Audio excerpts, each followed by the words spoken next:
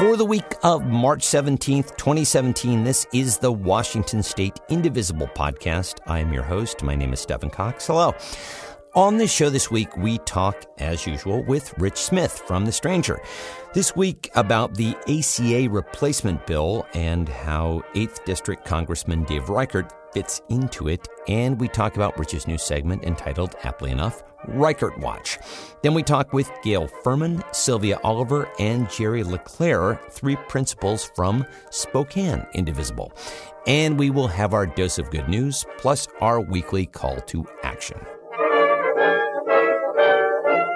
But first, writer Rich Smith joins us now. He writes about local politics, among other things, for the Seattle weekly paper, The Stranger. Hello, Rich. Hello, how are you? I'm good, man. So everybody's talking about healthcare, so let's you and I talk about healthcare. On Monday, the Nonpartisan Congressional Budget Office, the CBO, released their report about the Republican replacement for the ACA, henceforth known here as Trump Care, and it estimates that over the next decade, approximately 24 million would lose coverage, including some 14 million in the next year alone. Those numbers are estimates, of course, but it's certainly not estimating that people are going to gain coverage. You have spent a fair amount of time covering Washington's 8th District Congressman Dave Reichert. The bill has not gone to a full vote in the House yet, but it has been approved by the House Ways and Means Committee. Talk first a little about Reichert's capacity on the House Ways and Means Committee and what his vote in favor of Trump Care means there.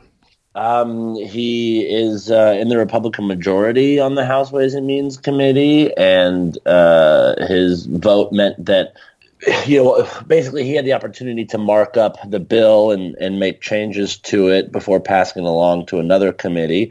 And the Republicans, after 18 hours of deliberation, condescending deliberation, if you got a chance to listen to any of the audio or video that C-SPAN had, pass it along without changing much.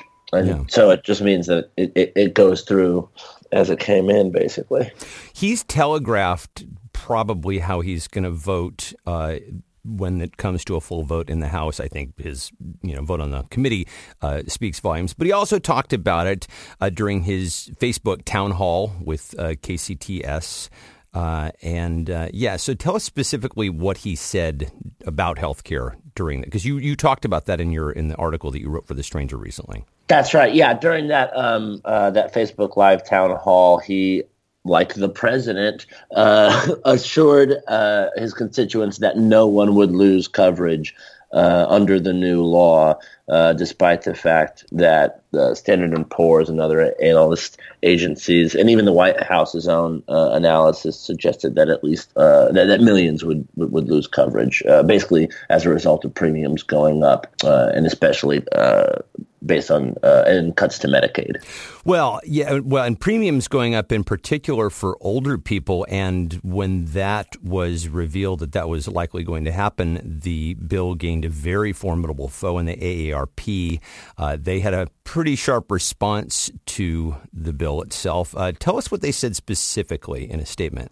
That's right. Yeah, before the CBO estimate came out, the AARP was basically sort of prefigured their estimate by saying that we estimate that the bill's changes to the current law's tax credits could increase premium costs for a 55-year-old earning $25,000 by more than $2,300 a year. For a 64-year-old earning $25,000, that increase rises to more than $4,400 a year, and more than $5,800 for a 64-year-old earning $15,000 a year. I mean, this is just a huge burden for older people, and the AARP was rightly cautious about about the passage of this bill. I mean, it cuts taxes for the wealthy and incentivizes young people maybe to go into to buy health care if they want it. And I don't know what 20-year-old would. Well, once they remove the mandate, most 20-year-olds will do what they've always done, which is go without, most likely. That's what I would have done when I was 20. I mean, basically, what the Republicans done here have created a worse bill, a worse Obamacare bill that gives less benefits than Obamacare does, and they've created a bad way to pay for it, where you take a bunch of money from poor people, mostly children, especially with the Medicaid cuts, and give it to rich people. Yeah, it's sort of the opposite of the Robin Hood principle, right? Yes. Yeah. So I figure it's too early to get a response from the congressman directly on all of this. However, you just launched a section of your column called Reichert Watch, which people in the 8th District who listen to this program will be particularly interested in. And in fact, on a couple of the Facebook groups that I belong to, people are already talking about it quite a bit. So let's discuss it. First of all, tell us what it is and why you were moved to start Reichert Watch. The Reichert Watch is just a list of all of the things that Dave Reichert's been voting on lately, along with some light commentary. I mean, basically, I don't think that Reichert gets a lot of coverage for a congressional or for a congressman. He's starting to. Yes. Yeah. And so every time that he takes a party line vote that hurts his constituents, anytime he passes needless legislation, in order to make it look like he's doing something, or anytime he does anything untoward at all. I just wanted to add it to this list so that we have like a kind of Reichert wiki that keeps building and building that people can reference whenever they, go to vote for him next. Good. Well, let's highlight a piece or two from your most recent posting. Actually, the inaugural posting, I guess. Many people remember at the beginning of the legislative year, the GOP voted to gut the Office of Congressional Ethics. That was a bellwether if ever I have seen one. How did Reichert vote on that? Reichert was the only Washington Republican to vote to gut the Office of Congressional Ethics. And he did it because basically he thought that by massively defunding that office, it wouldn't change the results of their work. In no way would it relax ethics standards or strip the OCE of its authority, he said, which is basically crazy to me. I don't know how you could think that. But. Well, it's also a very symbolic vote, and it's hard to miss the symbolism of it, I think, as a voter, if the very first thing that the new Congress does is basically vote to pull some sort of oversight committee that keeps them from doing unethical things. I think it sends a very negative message. And so, right. Anyway, and I know that he heard about that from his constituents. I just want to highlight a couple more votes that you talk about in Reichert Watch. Some people on the left have found his pro-environment votes reassuring, that he's a moderate. Tell us what you posted about that.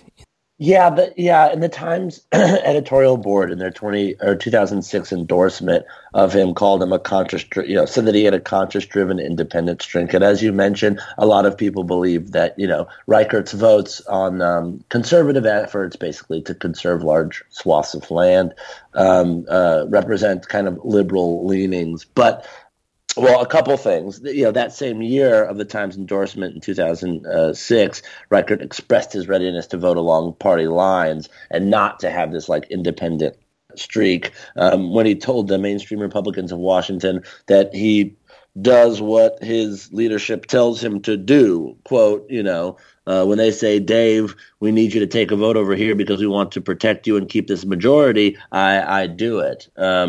And though he's voted for the conservation efforts, basically he described his pro-environment votes in that same speech as chess pieces or strategies to hold his seat in his swing district. So he's worried. I mean, he's taking these votes for purely political reasons, just so he can keep his seat and pacify liberals who might otherwise be alarmed at the fact that, he's ready to cut the Office of Congressional Ethics. He's ready to vote for a scrub act so that we can massively deregulate the quote administrative state and vote to not see his Trump care. And basically, as we've talked about with Reichert before, act as a rubber stamp for Donald Trump's and Ryan's and McConnell's agenda. I should just ask you, from the standpoint of journalistic fairness, have you reached out to his office for any comment on any of these things that you have that you've written? No, I haven't reached out for comment on the Scrubbed Act or the or his recent or some of the things that I mentioned in Reichert Act or in Reichert Watch. But Jim Bruner of the Times asked about his response to voting for the health care bill. I asked about his response to the health care bill. And in all of the things that I cite, all of the articles I cite in Reichert Watch, I reached out to comment. But they never, his spokesperson never gets back to me for comments, nor does anybody at his Issaquah office. And I think it all stems back to the earlier stuff this paper wrote about him, like before I came on. That is during the time when Goldie, a person who used to write for this stranger, wrote about the time when Reichert suffered a traumatic brain injury when a tree branch fell on his head, and that went untreated for 2 months. And I really think that Goldie's sort of pushing him on the whole, I think, the suggestion that Reichert's brain damaged maybe turned them off the stranger for a while. Yeah, it might have, yeah. I think that was a major problem, yeah. Well, we will check back in with you, Rich, and thanks as always for coming on and talking with us. Oh, sure, yeah, my pleasure.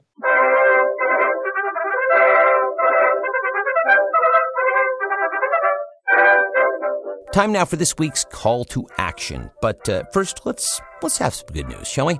I have not come up with a name for this portion yet, but I will, rest assured. First, here at home, Washington State Attorney General Bob Ferguson filed a lawsuit against Trump's newly revised Muslim ban. He did this alongside other states' attorneys general from Oregon, New York, and Hawaii, as well as attorneys from the ACLU. Have I donated lately? Nope. Time to re-up. Also, in addition to pretty much every Democrat in the House and Senate, a decisive number of conservatives are now defecting against the ACA replacement, henceforth known on this show as Trump Care, for a variety of reasons. Reasons ranging from the bill is not restrictive or conservative enough to the very real possibility that it could wind up denying coverage to red state voters who have come to rely on it. And speaking of red states, newly appointed Secretary of Health and Human Service Tom Price's seat is now up for grabs in Georgia's 6th, with a special election coming up, and John Ossoff is the candidate being championed by Indivisible. So keep an eye on that one and donate if you can. That's kind of a call to action right there. But this is the real deal for this week. Wednesday is the Ides of Trump, or the Trump of March, or whichever. I like it fine, except for the fact that Caesar is the tragic hero of his play, and Trump is just a straight-up villain, man. Anyway, you have heard about this one already, so let's just dig in. Grab some postcards and send them to 1600 Pennsylvania Avenue on March 15th. They're not answering their phones there, so let's just send them something they can't ignore, and that would be, ideally, millions of postcards. Will Trump see them personally? No, he will not. But you know who will see them if you send enough? The media. And you know who watches cable news? Well, there you go. I say we just have some fun with this one, gang. We may be out of power for now, but the thing that we always have on our side is our sense of humor. John Oliver, Jon Stewart, Sam B., and you. So put pen to paper or postcard and make it count. And that is this week's call to action.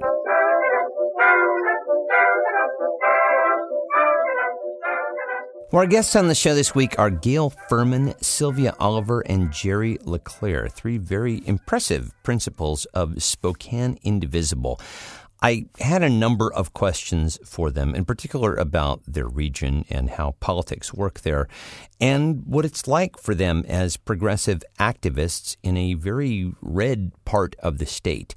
But we started by asking each member to tell us a little about why he or she got involved with Indivisible, and we started with Gail. I'm a retired professor of education from Washington State University, and I have not been politically active in the past, but following the election, like everybody else, I was deeply troubled, scared, frustrated, grieving, And somehow we found out about Indivisible. And I don't even remember how, Stephan, but we found out.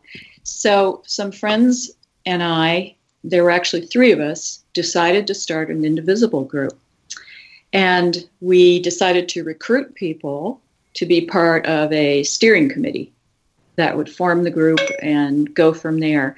So that's what happened. And then we were totally delighted to recruit Sylvia Oliver, who was a colleague of mine at WSU. Great. Well, then let's bring Sylvia into the discussion. So, Sylvia, I assume that you got involved with all of this for much the same reason that Gail did?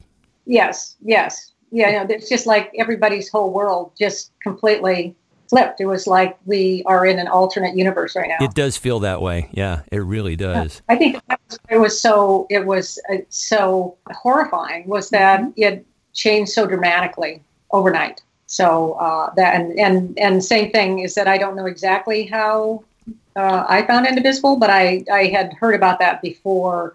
And then when Gail had talked to me about it and said that they were starting an Indivisible group, I went, oh my gosh, that sounds great. Yeah.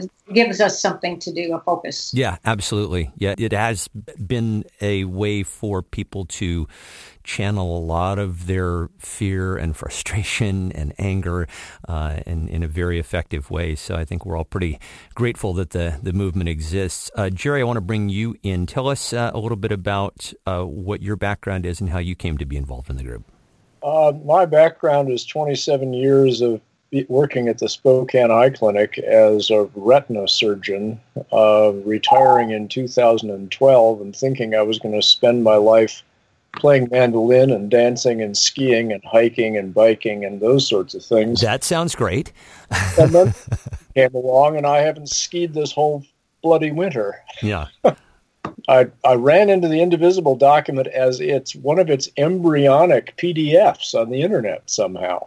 And I read that and I went, oh, this makes sense. This really is the only place we can have any effect. And oh my God, we've got a representative here who certainly doesn't seem to represent me, but then I haven't spent any time trying to get in contact with her either.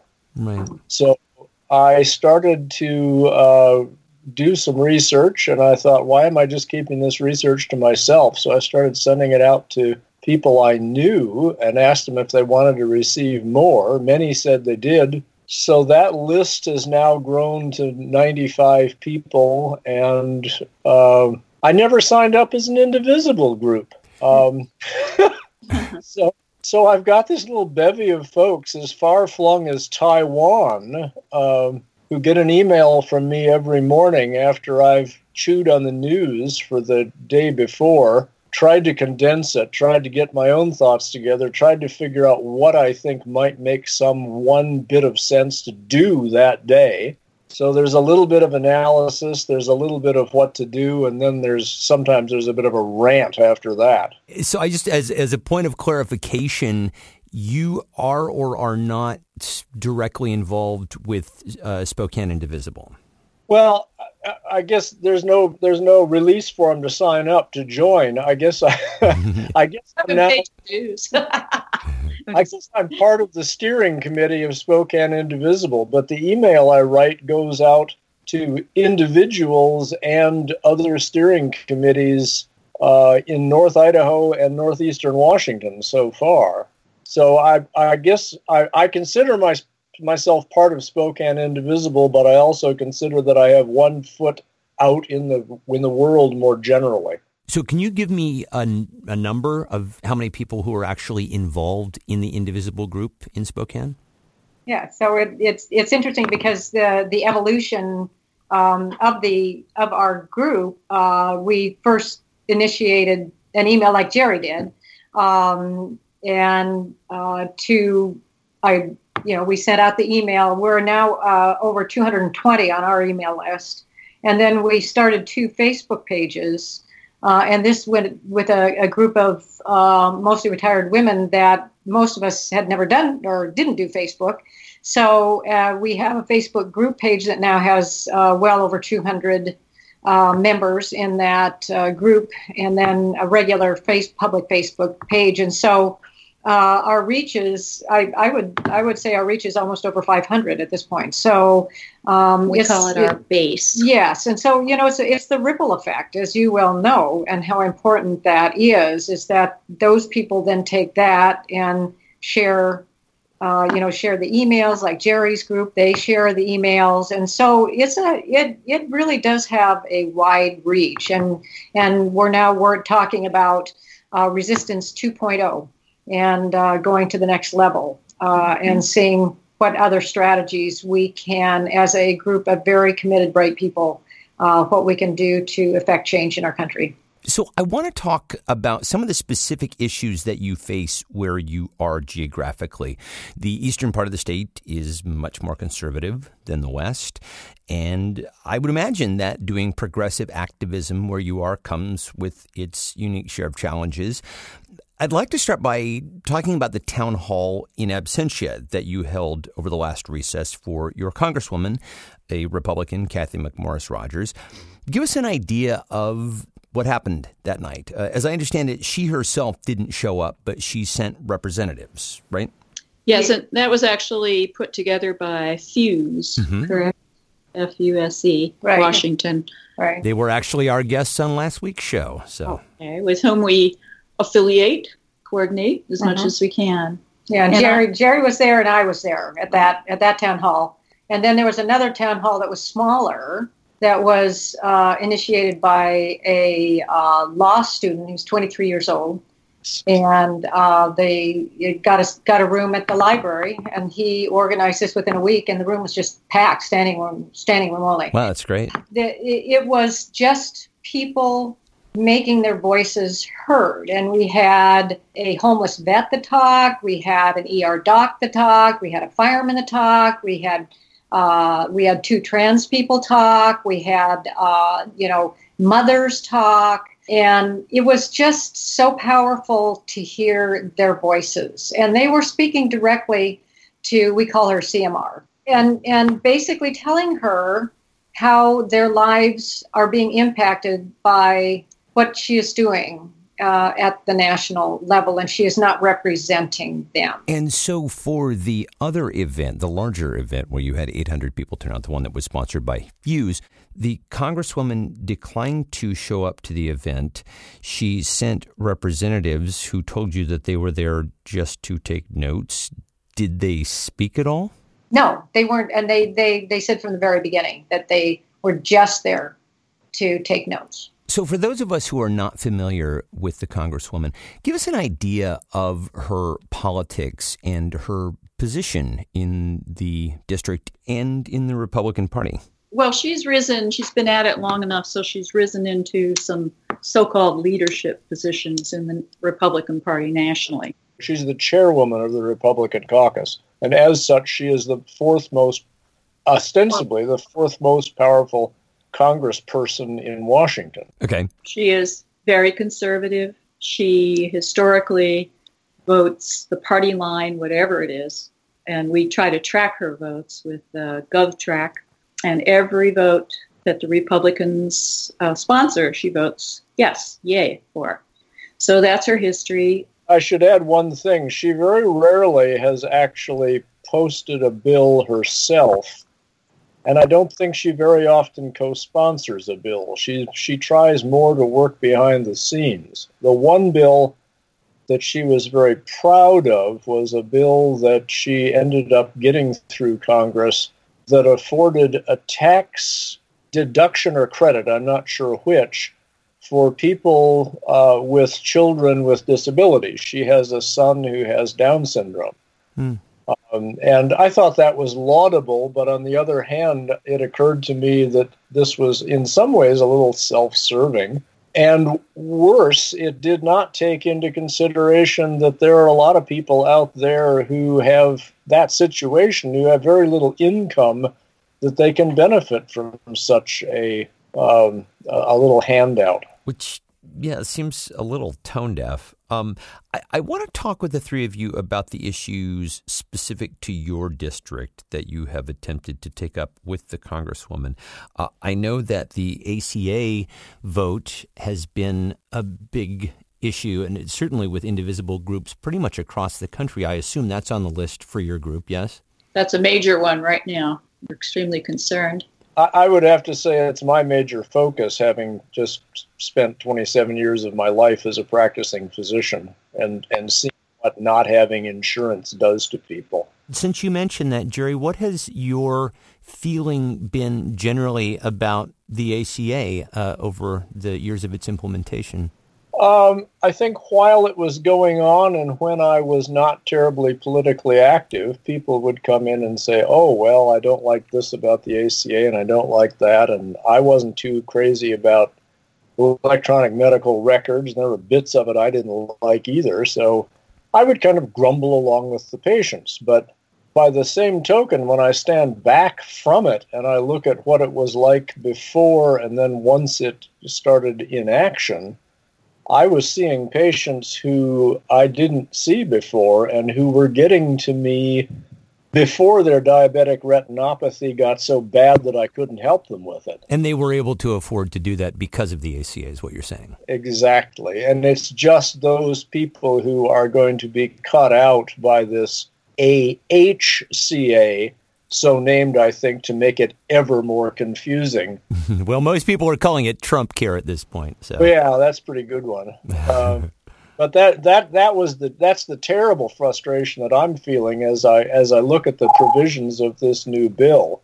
That they say have one thing come out of their mouth about how no one's going to have the rug pulled out from under them. Well, they've set up the timing of this thing so that Kathy McMorris Rodgers, I guess, isn't pulling the rug out swiftly. She's inching it out while the people sort of walk sideways and find they're standing on the bare floor.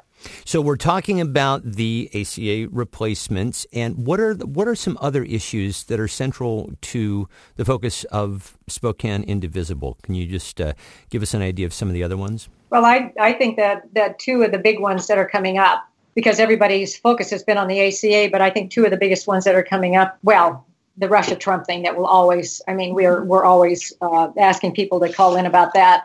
But the other two would be, I think, the EPA, right now the EPA, and then the Department of Education and the dismantling of both of those. You mentioned the EPA, and I wanted to touch on that a little bit because I know that there are environmental aspects that are very popular with hunters and sportsmen. The district that I happen to live in is District 8, and it's represented by Congressman Dave Reichert. And while he may be conservative on a number of issues, he's actually pretty favorable when it comes to issues of the environment, I think in large part because of that issue. I think there are a lot of hunters and sportsmen in his district, and they want to see a lot of these wildlife reserves kept. Do you see the same sort of sentiment out in eastern Washington? Well, there was a letter in the paper today, actually, addressing that issue. And it was that people who hunt and enjoy the outdoors are very much opposed to some of these bills they're passing to allow hunting, of wolves and bears from airplanes, et cetera, et cetera. Right. So I think there's some of that going on, but I don't think it's very active. Well, I guess my question ultimately is, do you know where Kathy McMorris Rodgers stands on the EPA issue? Oh, she's going to be party line. She just votes yes for every bill being produced. Yeah. Now, have you met with her in person? Does she take in-person meetings? I met with her in person. This is Gail. Mm-hmm. And during the recess, when she was not having town hall meetings, she had a couple of meetings. One was called Coffee with Kathy. And I think she may have held two of those where 10 people were allowed to attend. And somehow I got in, and I don't know how. If they knew my real affiliation, I would never have been allowed in. What we found is the room was mostly progressive people. We all got to say what we were concerned about, and we were polite and respectful. My sense is she's very stonewall about this, and she also does not seem to field questions well or really respond authentically to your concerns or engage. It's just sort of a passive listening and then kind of repeating party lines. Does she have a comfortable margin? House members run every 2 years. Does she win by comfortable margins in your district? She has recently, yes. The fellow that has run against her a couple of times is a lovely guy and very bright, but he doesn't have a great stage presence. And I think that has probably hurt him some. And he certainly hasn't had the backup that we hope to provide whoever the next person is to go up against her. Are you in contact with anybody from the Democratic Party out there who might be grooming somebody to run against her on the Democratic side?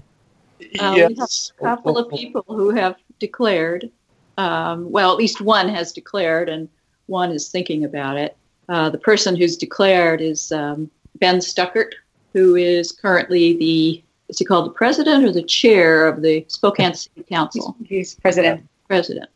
And any thoughts on him as a candidate? Well, he's very experienced and he's personable. So I don't know. He might fare better as a speaker than the former opponent of her opponent, Joe Pekudis.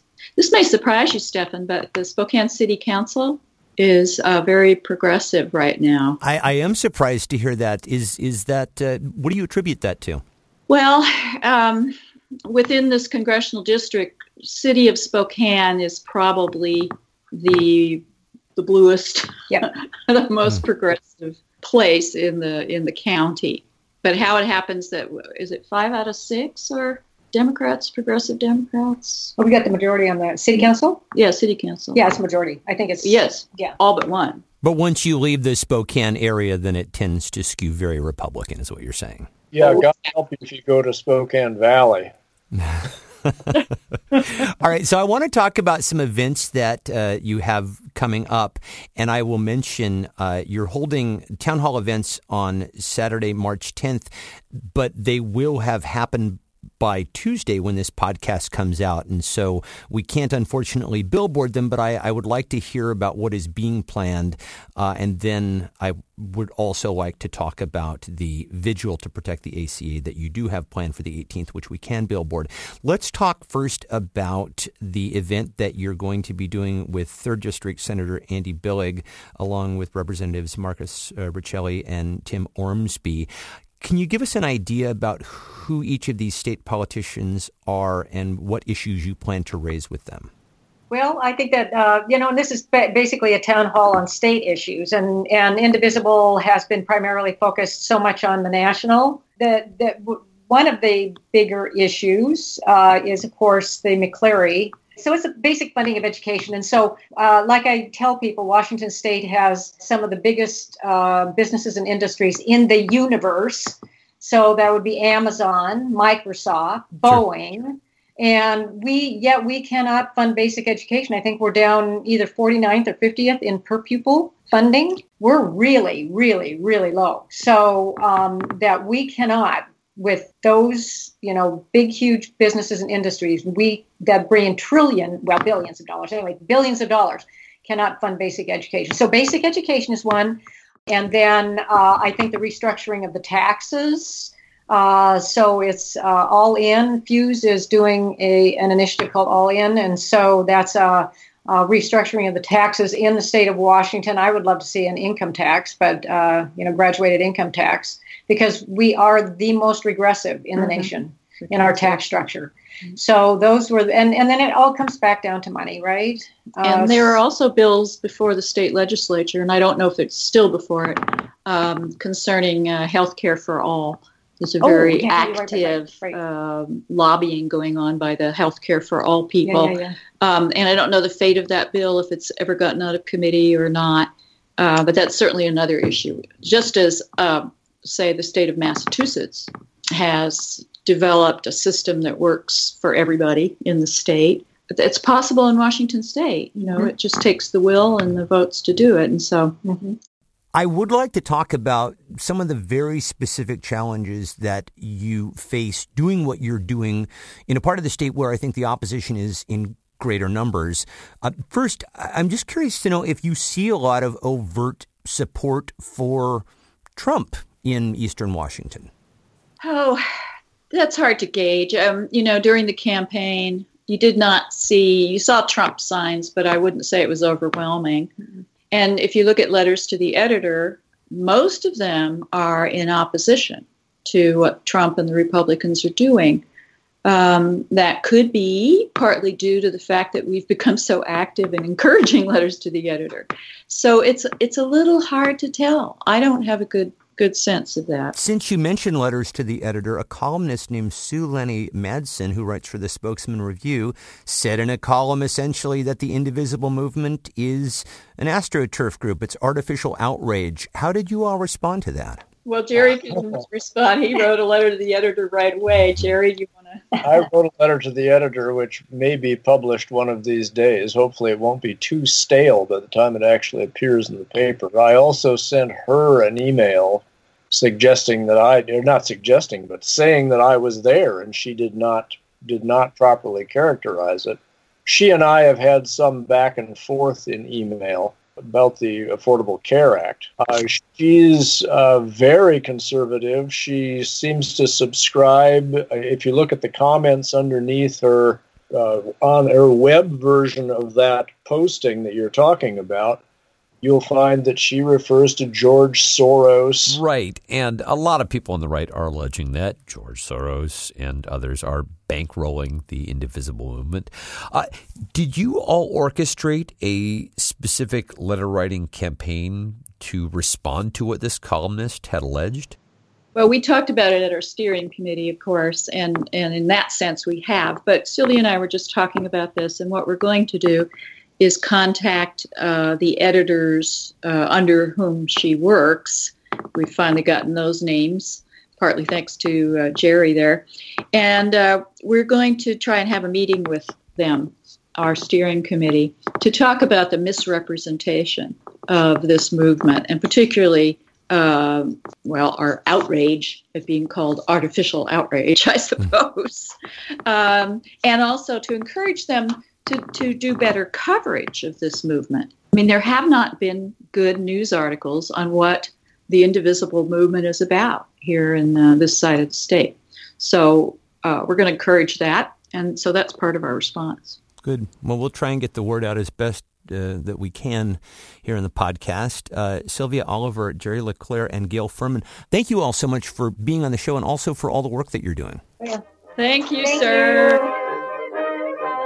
And that is it for this week's Washington State Indivisible podcast. I thank you so much for listening. If you want to contact the show, please do. I always love to hear from you. The email address is washingtonindivisiblepod@gmail.com. Again, it is washingtonindivisiblepod@gmail.com. The Washington State Indivisible podcast is a production of Get Creative, Inc. Thank you again to Gail Furman, Sylvia Oliver, and Jerry LeClaire, and also to the strangers, Rich Smith. And thank you, as always, for listening. We'll see you guys next time. Bye.